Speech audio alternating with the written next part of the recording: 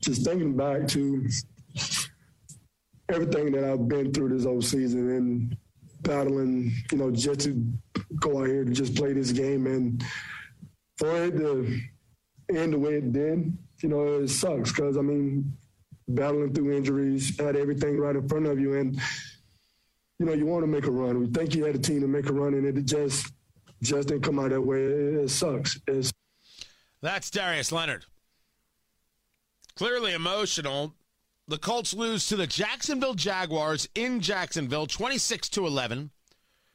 It was win and in. And then the rest of the NFL decided, no, you're out. And that's exactly what the Colts are. The Colts are out of the playoffs, and I have no other way to describe this loss other than humiliating. The loss is humiliating, and they got humiliated. I don't know how else to describe it. Did I say hello, Tony Katz, 93 WIBC? Great to be with you. JMV joins us right now from 107.5 The Fan. You hear him from 3 to 7 p.m. over there on The Fan. That's my word. It's humiliating. They were humiliated. I don't know what else to say. You describe what happened yesterday, JMV. Yeah, Tony, it was the worst loss in the history of the Indianapolis Colts, and a lot of people have argued, well, you know what, they lost a Super Bowl, or they lost to the Steelers back in '05. No. This was the most embarrassing, the most humiliating, and the worst loss in this team's history. And not only do you factor in yesterday and that debacle and the fact you were playing a 2-win team who now has ownership of the first overall selection by virtue of beating the Colts yesterday because the Lions lost, you had a team that got 50 scored on them on the road in Foxborough, as Jacksonville did last week, and then you come out and you absolutely, on both sides of the ball, Tony, get manhandled in a must-win situation coming off a home situation where you win and you're in. It is beyond humiliating. And normally in these circumstances, Tony, normally somebody gets gated. Somebody gets gassed for this. Now, in this case, do I expect it? No, but it is that humiliating. You're right on target. Let's break it down into its two parts. First, how this team came out. I'm no expert, but I'm starting to pay a lot of attention. And nobody looked like they wanted to play football for a 17th week. That's what it looked like. Zero energy from the offense or the defense. Hey, Tony, they had that last week too. And you know what? That had been coming out and starting fast offensively had been their signature throughout that run that they had over the past month prior to these last 2 weeks. Coming out and getting on top of somebody early, that had been their signature. And they came out last week against the Raiders and then this week against Jacksonville in really incredibly flat, like we haven't seen this entire season. That has to be on coaching, on players. I mean, it's really an everybody thing. There's going to be really no significant changes made. But, Tony, in the NFL, really in professional sports, you go through something that's embarrassing, especially embarrassing for the owner like that. Normally somebody does get it. In this case, nobody's going to. But you have so many questions leading into next year, and all of a sudden you got a bunch of people that are completely down on your football product in Indy, and rightly so.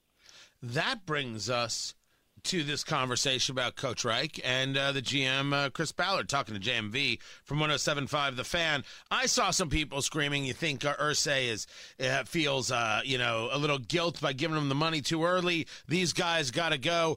I'm with you. I don't see the situation by which they leave, but you end up 9-8 next season. You miss the playoffs next season. I think you have to clean the whole house, and then the questions are actually going to turn to whether or not Irsay knows how to hire. But when you talk about Coach Reich, when you talk about the GM Chris Ballard, how are they perceived by Indy? How are they perceived by the Colts organization, and what has to happen? All right, the two things are different here because how they're perceived by Indy right now is nobody really wants to talk about him being the coach, right? Because Reich is the guy in the crosshairs, much like Carson Wentz is in the crosshairs. Nobody wants Reich as the coach moving forward. Nobody wants Wentz as the quarterback moving forward. Now, it's because these scars are deep and they're going to sting for a while, right? But the fact is that Reich is going to be the coach next year. The fact is that Wentz is going to be the quarterback next year, and that leads us down this path of believability. All right? There was some believability, Tony, that was struck let's say, the end of November going into December. All of a sudden, they were described nationally as the hottest team, the team that nobody wanted to play in the postseason. And now they have as many question marks and mysteries about this team because factor in Chris Ballard, who built this. This is year 5. He built this with the trenches in mind, both sides of the football, defensively and offensively. Both lines got absolutely manhandled by the worst team in the NFL yesterday. So once again, what do we have? A myriad of questions where if you just win one of these and go into the postseason, you're not in this situation. It's going to be an ugly offseason for the Colts from an image standpoint, Tony. There's no doubt about it. Well, now let's get into the idea of what this offseason means for the team itself. Who's gone? Now we have to ask ourselves who won't be here anymore. Well, I think you start with T.Y. I mean, you have a handful of free agents.